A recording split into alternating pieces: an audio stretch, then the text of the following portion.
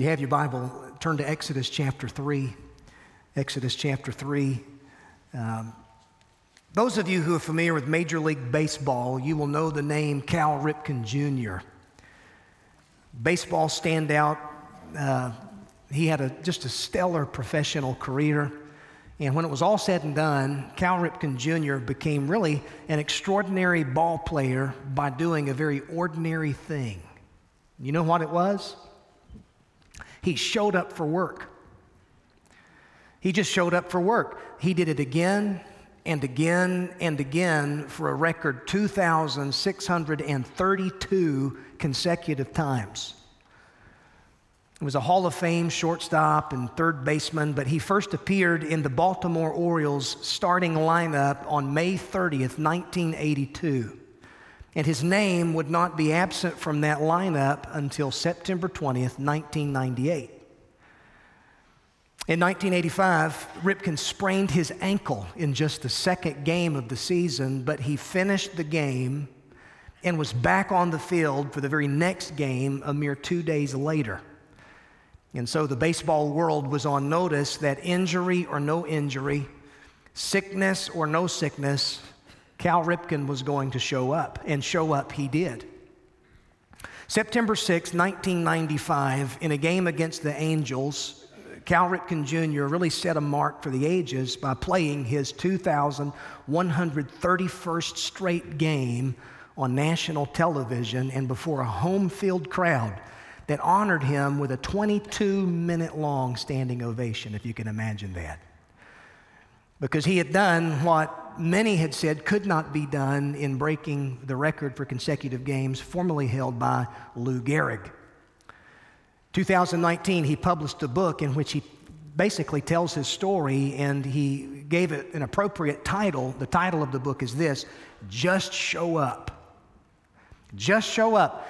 Something can be said for people who show up. Aren't you grateful for the people in your life who just show up?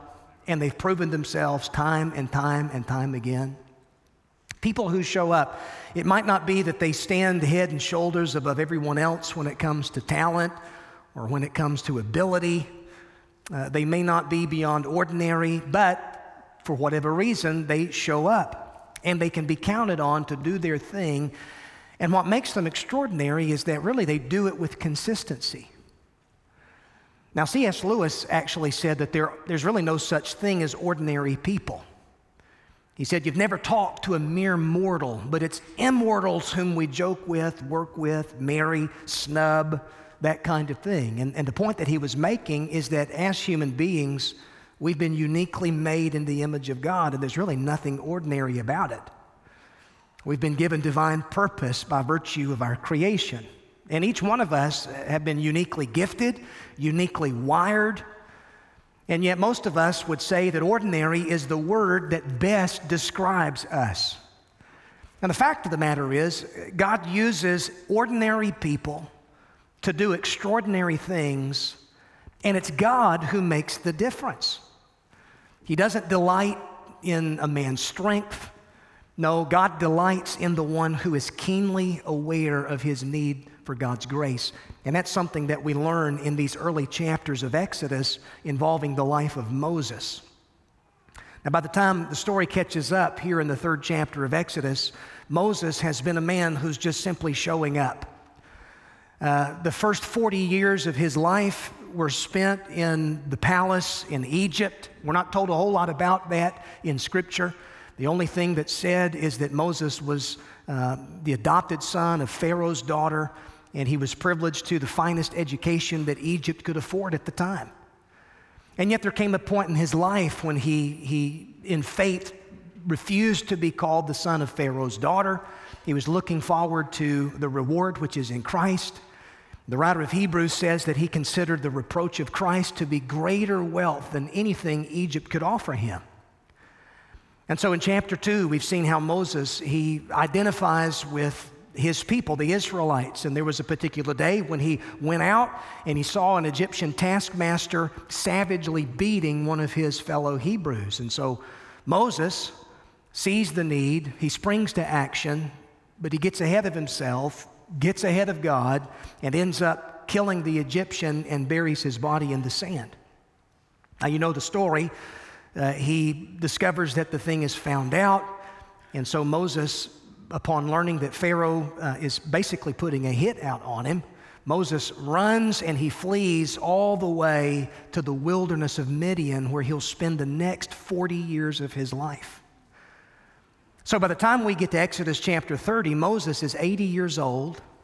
For 40 years, he's been there in the wilderness, watching sheep. Day in and day out, Moses has had a very ordinary life. He's been showing up. And so that's where we pick up here in verse number 1. Now here's the thing. On this very ordinary day in Moses' life, there's a very extraordinary thing that's going to happen. And so if you've got your Bible there, Exodus 3, verse number 1, notice the scripture says that Moses was keeping the flock of his father-in-law Jethro, priest of Midian, and he led his flock to the west side of the wilderness and came to Horeb, the mountain of God. Now, that's another name for Mount Sinai. So this is a very significant place where Moses ends up. Verse 2 says that the angel of the Lord appeared to him in a flame of fire out of the midst of a bush. He looked, and behold, the bush was burning, yet it was not consumed. Now, the word bush there translates a Hebrew word that basically means bramble or a thorn bush. In fact, I've been to this part of the world, and you'll notice in the wilderness of that part of the world, these kinds of thorn bushes are just everywhere. They grow everywhere. So this is just a common, ordinary bush, but what's happening to this bramble bush is anything but ordinary. In fact, it's supernatural. It's extraordinary. Moses sees that it's burning, but it's not consumed. And Moses says, I will turn aside to see this great sight, why the bush is not burned. When the Lord saw that he turned aside to see, God called to him out of the bush, Moses, Moses. And he said, Here I am. And then he said, Do not come near. Take your sandals off your feet, for the place on which you were standing is holy ground. And he said, I am the God of your father, the God of Abraham, the God of Isaac, and the God of Jacob. And Moses hid his face, for he was afraid to look at God. Then the Lord said, I have surely seen the affliction of my people who are in Egypt. I've heard their cry because of their taskmasters. I know their sufferings, and I have come down to deliver them out of the hand of the Egyptians and to bring them up out of that land to a good and broad land, a land flowing with milk and honey, to the place of the Canaanites and Hittites, the Amorites, the Perizzites, the Hivites, and the Jebusites. And now, behold, the cry of the people of Israel has come to me, and I have also seen the oppression with which the Egyptians oppressed them. Now imagine at that point Moses is like, all right, it's go time. God has said that he's going to deliver his people. This is what we've been longing for out of those years in which Israel has been kept in bondage. Now imagine that maybe his tune changes along about verse number 10 when God says to Moses, Come, I will send you to Pharaoh that you may bring my people, the children of Israel, out of Egypt. It's one thing for God to say that he's about to rescue his people out of their bondage. It's another thing entirely for God to say, Moses, I want to use you as an instrument in my hands. I'm going to accomplish salvation, the salvation of my people, but I've got something for you to do. I'm going to use you in the process. And so here's what happens in this passage of Scripture at the burning bush. I want to speak from this subject. Any old bramble will do. The bush is ordinary. In many ways, it's a picture of just the ordinary man that Moses is at this point. And what makes him extraordinary, it's not Moses himself, but rather it's the God who calls Moses. It's the God who equips Moses. And folks, the same thing's true in my life and in your life. So in this passage of Scripture, up until this point, we've seen all that Moses has experienced. He's in the wilderness. This is the place that's used, the word that's used there, translated wilderness in verse 1, it's the word midbar. Now, that's an interesting Hebrew word. It comes from a root word, debar, which means to speak.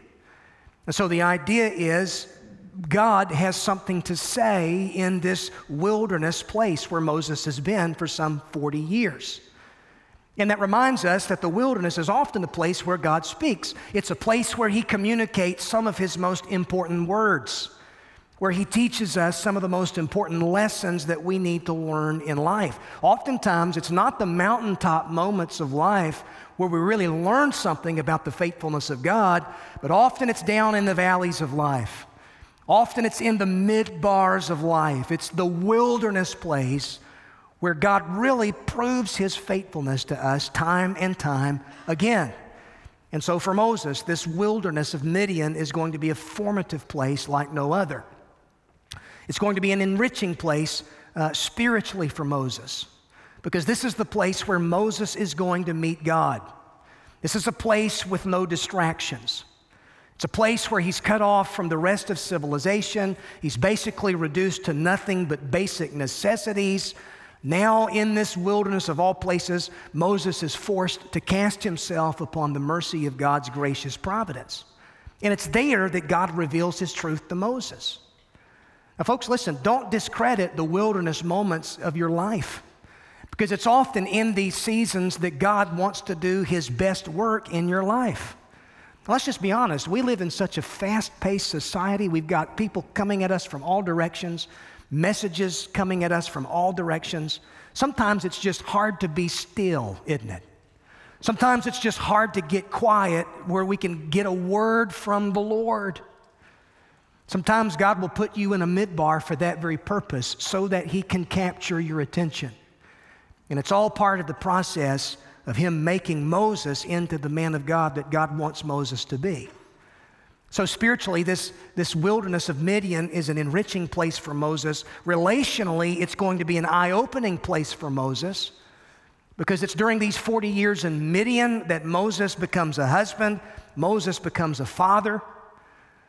Moses settles down and he begins to live the life of a shepherd, and he tends the sheep that ultimately don't even belong to him, but belong to his father-in-law. And so God wants a shepherd to lead his people Israel. Here you find the making of that shepherd.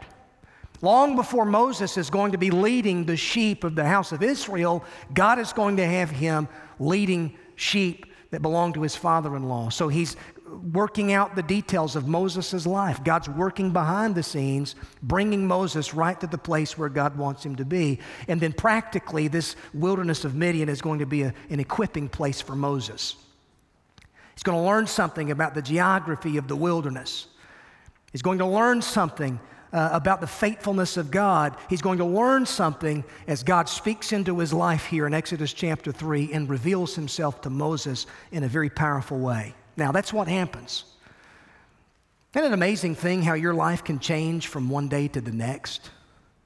You ever thought about how life can just change on the turn of a dime? I mean, that's what happens to Moses here in Exodus chapter 3. He's been tending sheep. He's been in the wilderness for 40 years. And he gets up one morning, and little did he know that this would be the day where God would do something in his life that he would never forget. On a day that began like any other day, Moses goes out to be with the flock. Moses leads that flock through the wilderness to the base of Mount Horeb. But this is a day in which Moses, his life is going to be changed, because this is the day that God is going to reveal himself to Moses and call him to be the deliverer of Israel. Now, I want you to notice just a few things from these verses that we've read. Number one, notice with me what I'm calling a simple routine. We see here the importance of just a simple routine there in verse number 1. Moses is keeping the flock of his father-in-law. Basically, he's doing the same thing that he had been doing for 40 years in his life up until this point.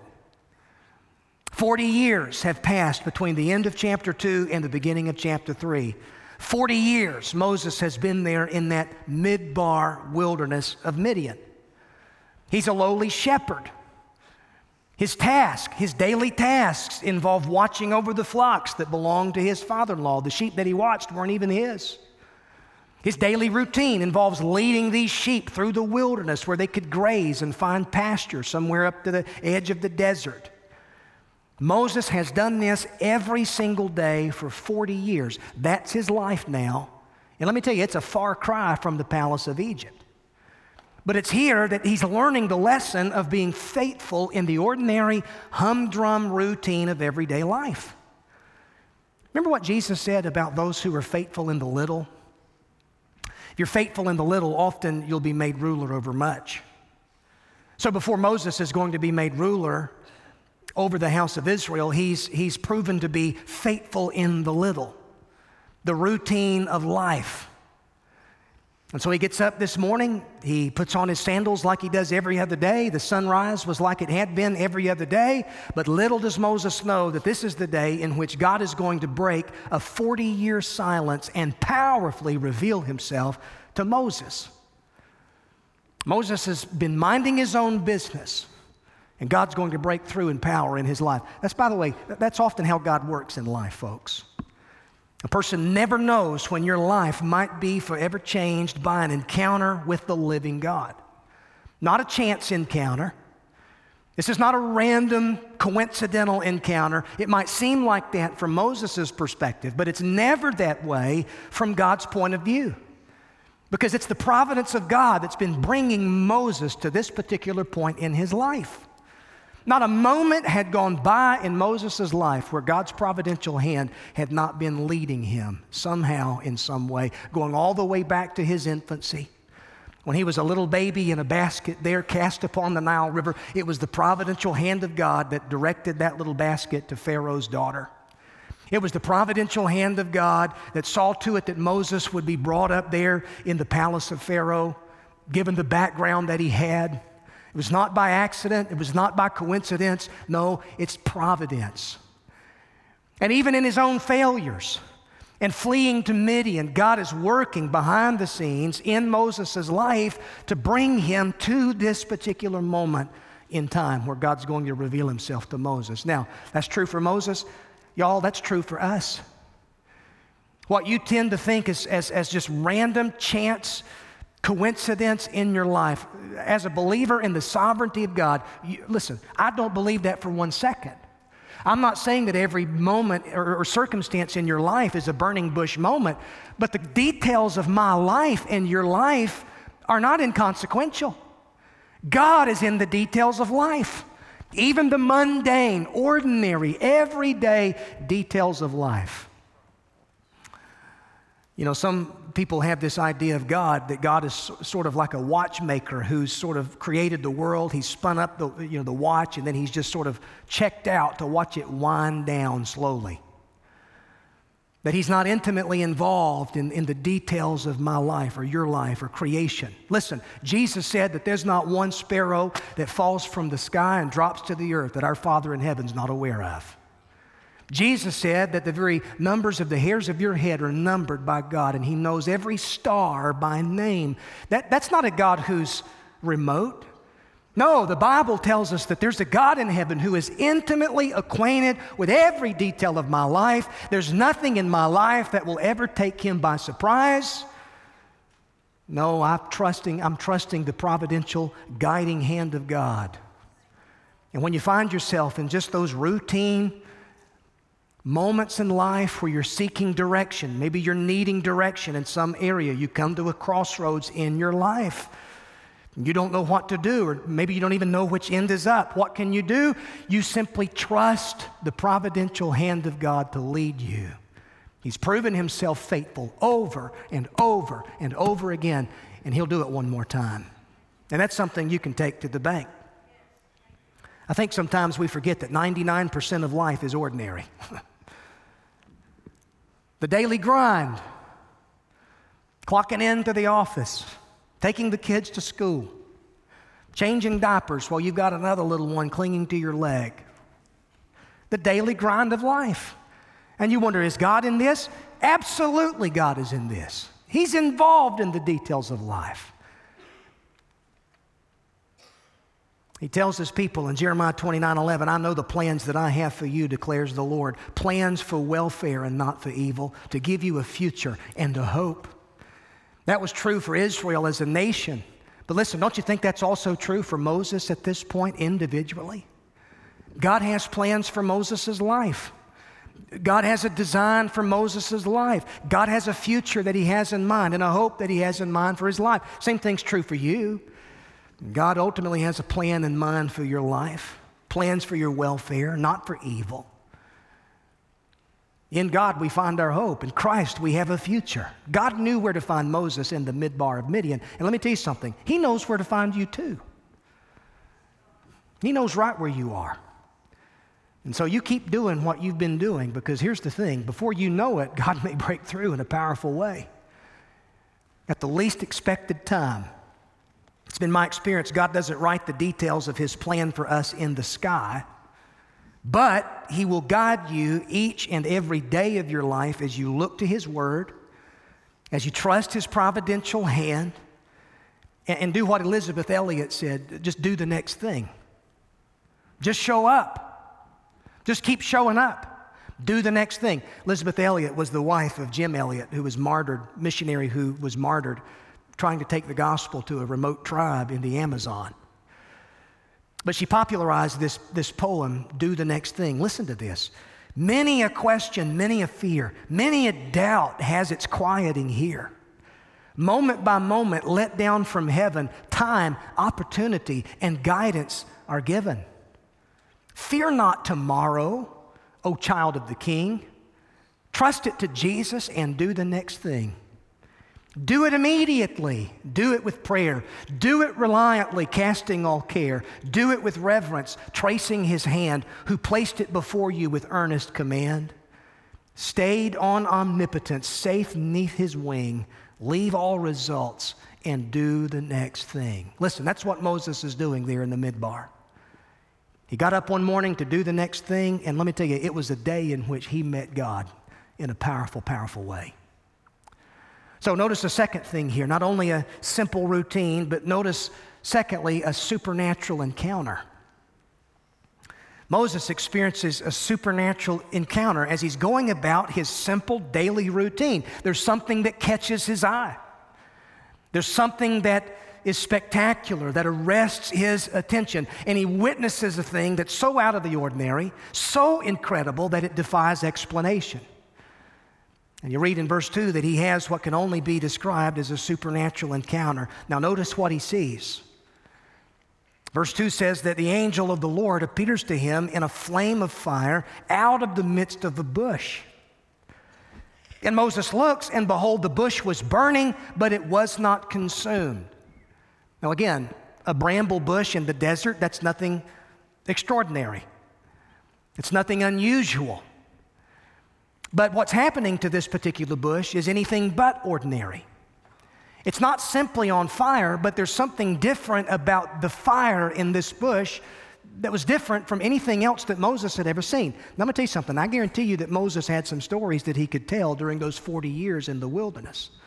Most guys I know that spend a lot of time outdoors, they've got stories to tell, you know, critters that they've seen and shot and killed and ate, that kind of thing. This was something totally different. Moses had never seen this particular kind of experience before. He sees this bush that's on fire, but there's something different about the fire. There's something different in that this flame is not consuming the bush. That is, the fire is not using the bush as a source of fuel. It's a self-generated, self-existent flame of fire that was out of the ordinary. This is extraordinary. This is supernatural. And the bush itself was not being reduced to ashes.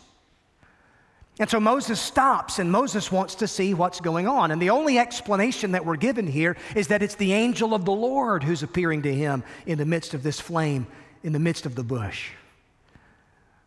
Now, you need to pay close attention to what's happening here, because this is no ordinary flame. This is what theologians refer to as a theophany, which is a particular manifestation of the presence of God in a powerful way. Oftentimes you go through Scripture, and whenever God shows up in a particular manifest way, it's always accompanied by the flame of his glory. Genesis chapter 15, Abraham sees something very similar with a flaming torch. That's the only way he could describe it. A smoking fire pot and a flaming torch. as God was passing his way. There's Moses' experience here in Exodus 3. Exodus chapter 19, when Moses is on the mountain with God, the entire nation of Israel, after he leads them out of Egypt, they're going to witness the entire mountaintop of Mount Sinai on fire with the flame of God's manifest presence. Later on, in the tabernacle, this manifest presence of God is going to come and indwell the Holy of Holies of the tabernacle, and later the temple. There's something very similar to Exodus chapter 3 that happens in Luke chapter 2, also to some shepherds who were out in the Judean countryside, just outside of Bethlehem, when there's a heavenly host that appears and there's a bright light that terrifies them. What is it that they're encountering? It's the glory of God, announcing the news of Christ's birth. And there in the manger, you have glory incarnate. You have the Son of God himself, the glory of God, the radiance of God incarnate in that tiny baby in Bethlehem. So much so that John says that the Word was made flesh and he dwelt among us and we beheld his glory. So it's not so much what Moses sees here in Exodus chapter 3 as much as it is who Moses sees. And of course, this is a pre-incarnate appearance of the Son of God himself who's going to change Moses' life. Isn't it an amazing thing? So that's what he sees, but then notice what he hears. Verse 4 says that when the Lord saw that he turned aside to see, God called out to him from the bush. So the idea is, once God has Moses' attention, he then begins to speak into his life. And I believe that word when in verse 4 is very important. It's a word that means at the same time. The idea is God speaks to Moses at the same time he stops and turns aside. Moses stops what he's doing. He stops in his tracks. He steps aside from his responsibility only for a few brief seconds, and here he heads in the direction toward that which was captivating his attention. It's only after Moses turns aside that God speaks to him. Now, and I can just kind of take a time out here for a second. Listen. What if God really wants to do something in your life in a powerful way and show himself in a powerful way and teach you something about himself in a powerful way, but you've not yet stopped to turn aside and see what it is that he wants to say? I'm just so busy. I've got so much to do. You know, Christmas, we're a week away from Christmas. We got so much stuff going on. We got family coming. We're going to see family. We're all over the map. It's a busy time, isn't it? When is it not a busy time in our lives? I think we're just busy people. But you see, the thing is, Moses is stepping away.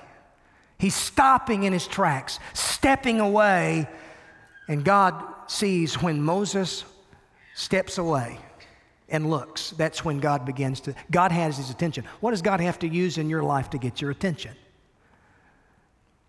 C.S. Lewis said that God's megaphone is pain. I can tell you from my life, oftentimes it's when I hurt. That's when God often tends to speak loudly and clearly. Sometimes I'm just so immune to his still small voice whenever I'm just so enthralled with life and it's go here and go there. But oftentimes when pain is introduced in my life, it's often then that God speaks in a very powerful way into my heart, into my life. The point is, Moses stops. God speaks. And the application for us, like a burning bramble, it could be anything that God uses in an extraordinary way to get your attention so that he can show you something about himself. So Moses turns aside. Now notice what happens here. God begins to speak. God reveals himself to Moses. He calls Moses by name. Moses, Moses, there in verse 4. Aren't you glad that God knows your name? Now listen, you say there's not a lot of people who know who I am. The only one that matters knows who you are. God knows who you are. God knows right where he can find you. God will call you by name. And better than that, in Jesus Christ, he'll give you a brand new name. He'll give you a future. So God is dealing with his servant here on an individual level, an individual basis. He says, Moses, Moses. And Moses responds by saying, I'm right here. Here I am. Now look at this, verse 5. God says to Moses, don't come near. Take your sandals off your feet because the place in which you're standing is holy, holy ground.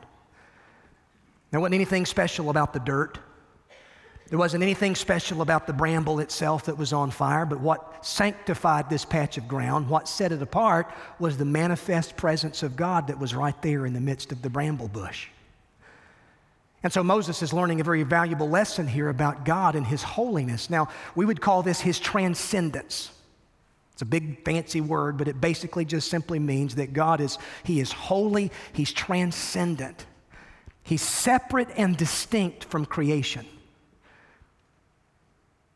It's not a part of his creation. He's separate, holy, distinct, separate from his creation.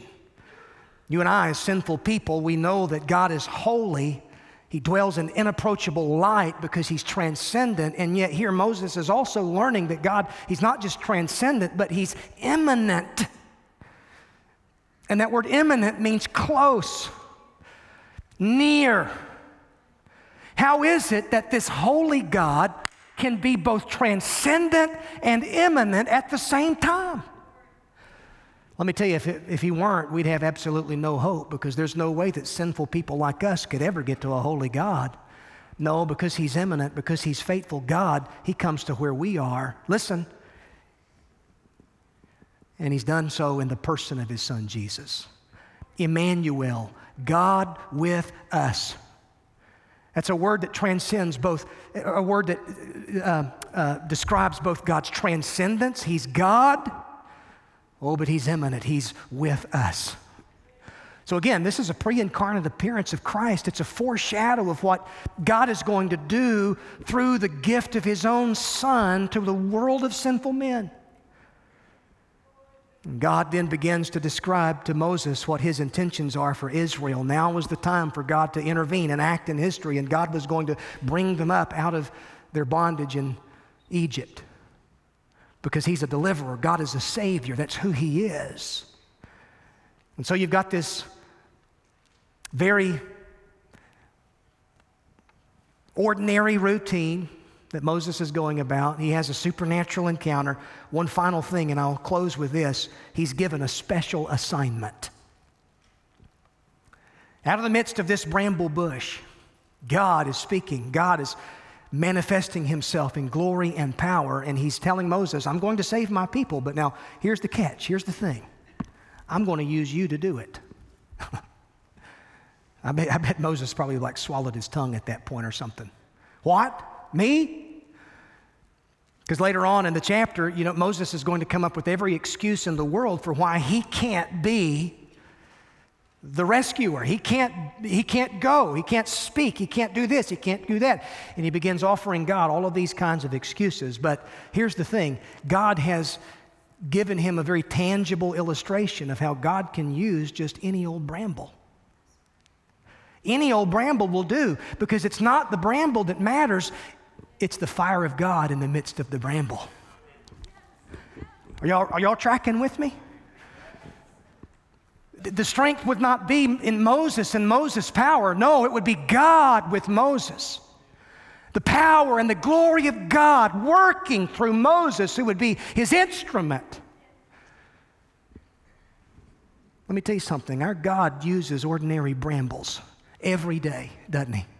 There's nothing special about you or me. We're ordinary, run-of-the-mill brambles.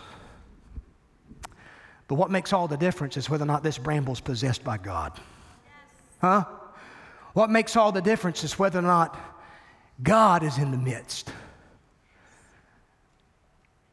There's a fascinating thing that happens after the death and the resurrection and the ascension of Christ. The church is born at Pentecost. And something happens that had never before happened up until that point in redemptive history. No longer would God place his manifest presence in a particular location like the temple or the tabernacle or a bramble bush.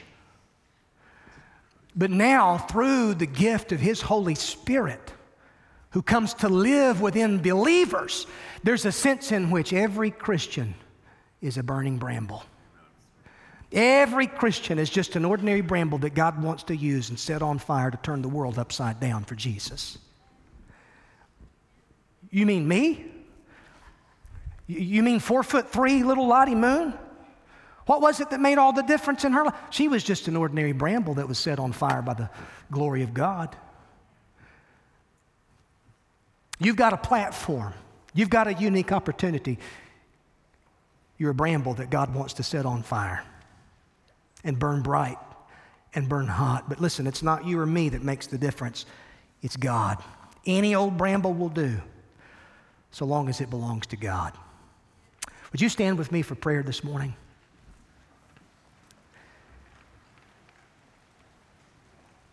I love the story of Moses. There's so much practical application here and how it points us to the faithfulness of our God. Aren't you grateful that God is faithful? Has He proven Himself faithful in your life over and over again? You say, what do I do, Pastor? I want to discern the will of God in my life. Listen, I'll tell you what you need to do. You need to do what Moses did. Just show up. Do the next thing. Trust in the providential guiding hand of God.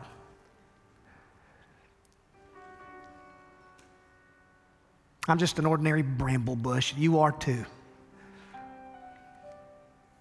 But I'm telling you something. There is something about it when God gets a hold of a man or a woman and sets them on fire. That was what was said of the early church. These who have turned the world upside down have come here too. You know, our world is in a mess, isn't it? A lot of brokenness. A lot of people at each other's throats. People who know that there's something wrong in the world, but we're great when it comes to diagnosing symptoms, but we're terrible when it comes to pointing people to the cure. Folks, let me tell you something. Jesus Christ and His gospel is the cure.